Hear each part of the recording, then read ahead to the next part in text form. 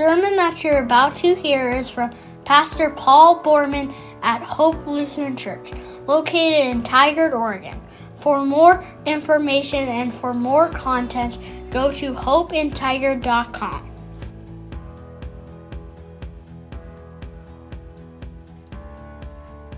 The day was April 17th.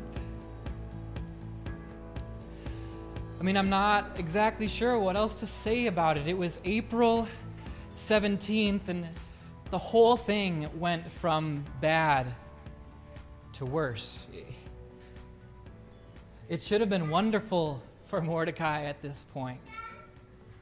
His daughter had just been made queen of all of Persia, and he had personally foiled an assassination attempt on the king's life. He had personally saved the king's life. He should have been in the palace. He should have been promoted to a place of power and authority, living well, but instead, what should have been good turned bad. I wonder how much that stung.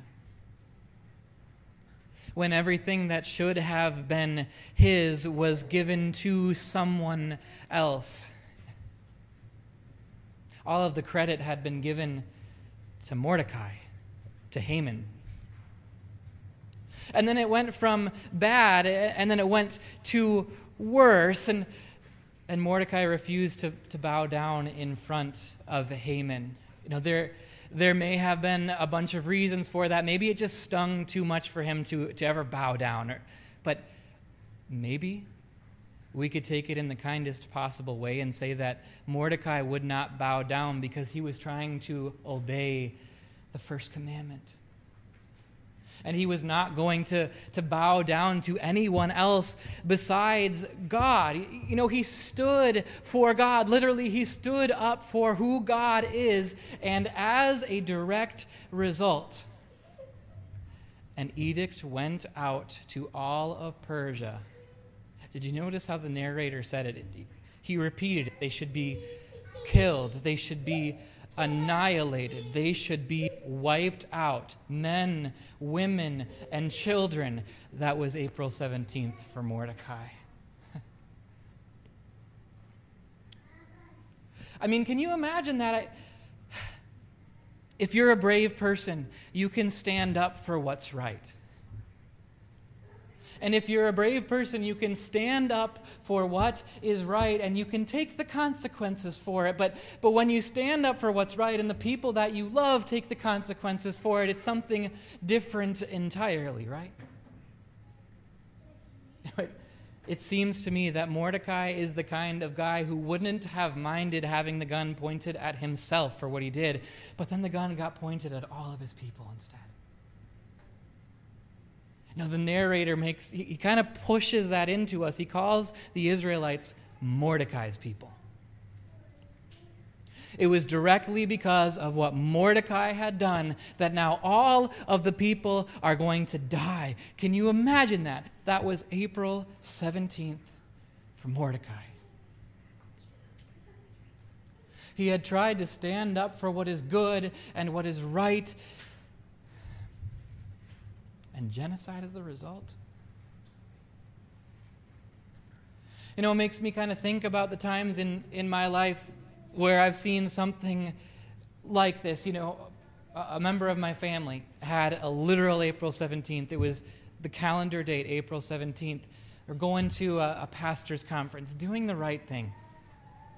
And the engine of the plane literally exploded. And they expected to make a rough landing. That was April 17th. A figurative April 17th in my life. I know this dear woman from the beginning of her life all the way through it. She has poured her life out for God. She has raised 7 children, and she has trained them in righteousness. She moved her family across the country several times. She moved her family to Texas so that they could be fish out of water, bringing the gospel to Vietnamese people who don't know Jesus. And I still remember her lying on a couch, basically unable to move, with stage 4 cancer. Having been told, you might prepare for the worst. That was April 17th for my mom. April 17th, these days where you try and live your life for Jesus, and then everything turns upside down, goes backwards, turns dark, and it seems like God can't possibly be in control. You try and stand up for Jesus in a relationship, and as a result, you lose the relationship. You try and live every moment of your life for God, and it seems like nothing can go right for you. You try and be a church here, right? You try and be a church here that stands up for God's word and the law and the gospel in its purity, and people don't like you for it sometimes. You go into your work and you know that when you share the truth with someone, you are likely going to have to take a new job and your family is going to hurt for it. It's April 17th. And you know as well as I do, if not better than I do, that on days like April 17th, the thought comes into your head, can God be in control of this? Can a God who loves, can a God who is powerful, can he really be here at all, or has he left? I was thinking about these things, and I remembered a song that I had heard back in college, that the lyrics of this song address God directly and ask tough questions. As I read this, think about these questions for yourself. That's what we're going to do here today. So think about these words. The world exists because you commanded it. So where's your hand in it? Or have you handed it over to man and turned away and abandoned it?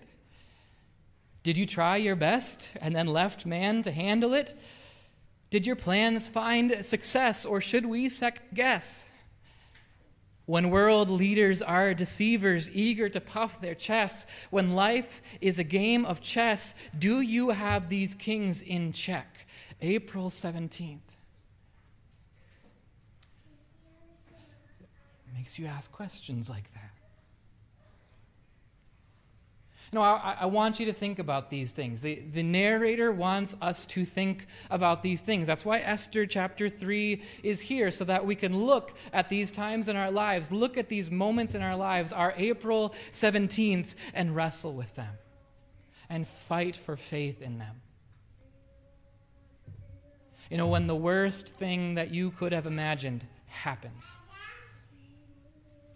when the doubt that you've been fighting with overpowers, when that day hits, how are you going to know that God is good? When all you can see is darkness, when a death sentence comes onto your life, how are you going to be able to know that God is indeed good? What we could do, and what my heart is itching to do for you here today, I wish we could just skip to the end of Esther, so that we could see together everything does turn out good in the end, but we're not going to do that today. Today, we're going to stay in Esther chapter 3. And I think that's enormously valuable and enormously important. And here's why. When your April 17th happens, you won't be able to fast forward to the end. You're going to have to live every single moment of it. And in the worst moment of your April 17th, you need to be able to have an answer to the question, how can I know if God is good?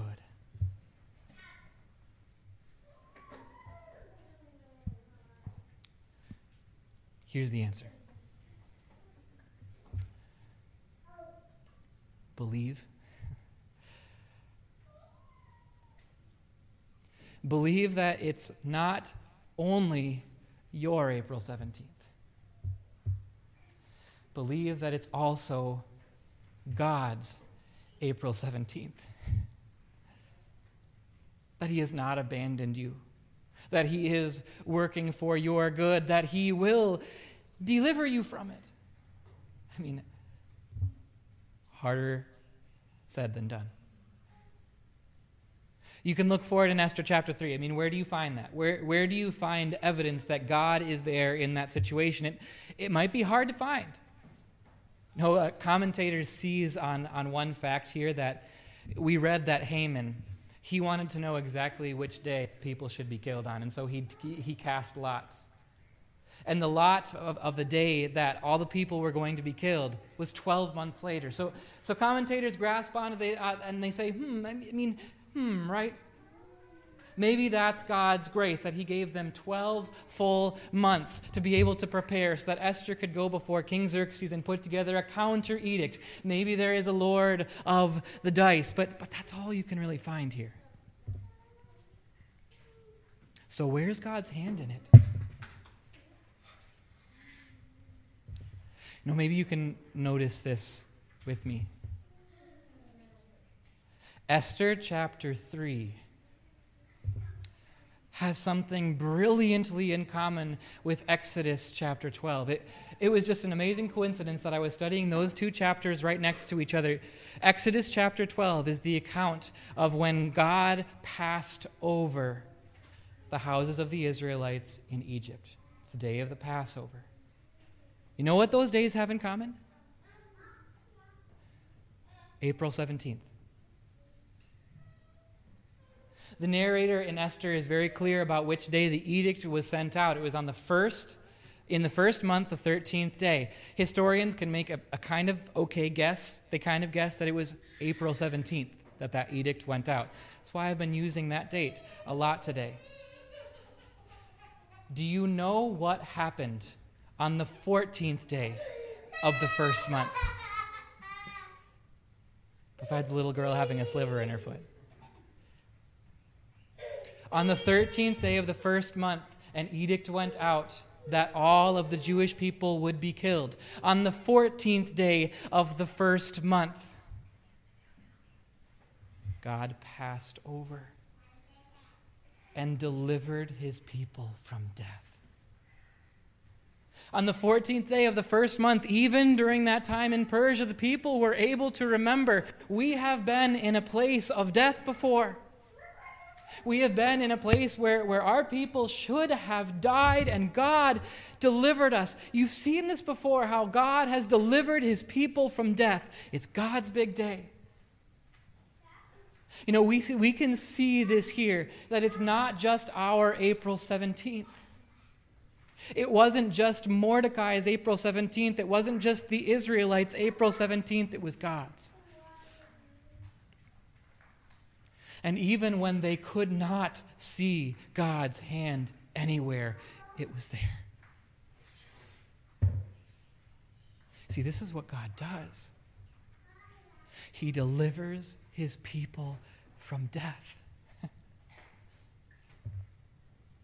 The author of that song, he asks all these good questions. Where is your hand in it when life seems just like a game of chess? Do you have these kings in check? He goes on to say, with all this evil, how can I believe you're good?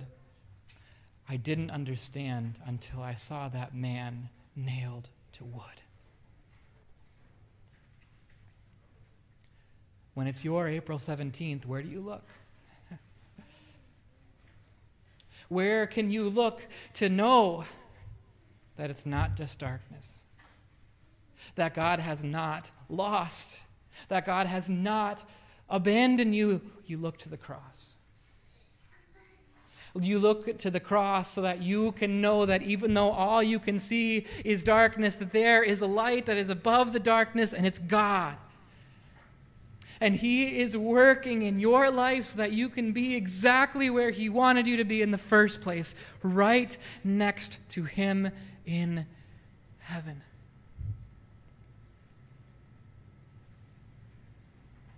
How can you know on your April 17th, when life is at its darkest, that God is good? you look to Jesus, to the man nailed to wood. I titled this sermon, The Victory of Faith. This is a battle. And a victory of faith on your April 17th looks like this. It looks like you believing that no matter what you see, no matter what you can perceive, it means believing that every trouble will be triumph,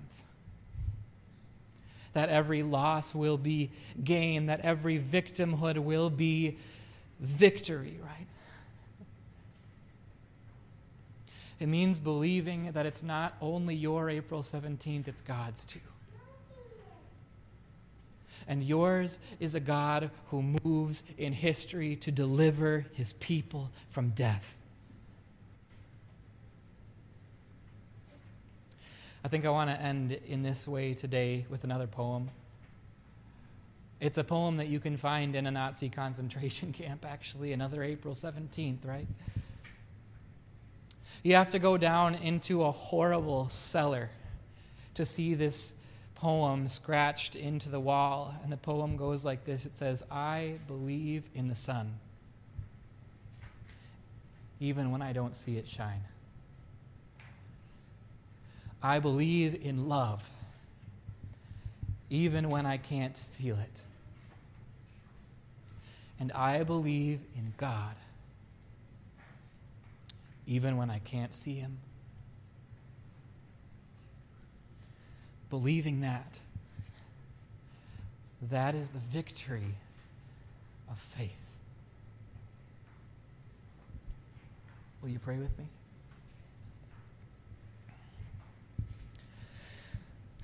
Lord God, your Son Jesus taught us to call you Father. And in that name and in that title for you, we know your love and your compassion and your power and might. And through Jesus, we know that we have become your people and you have become our God. We come to you in trust, knowing that you fight for us and that you make every power, even Satan, bend to serve your will. We pray in your great name. Amen.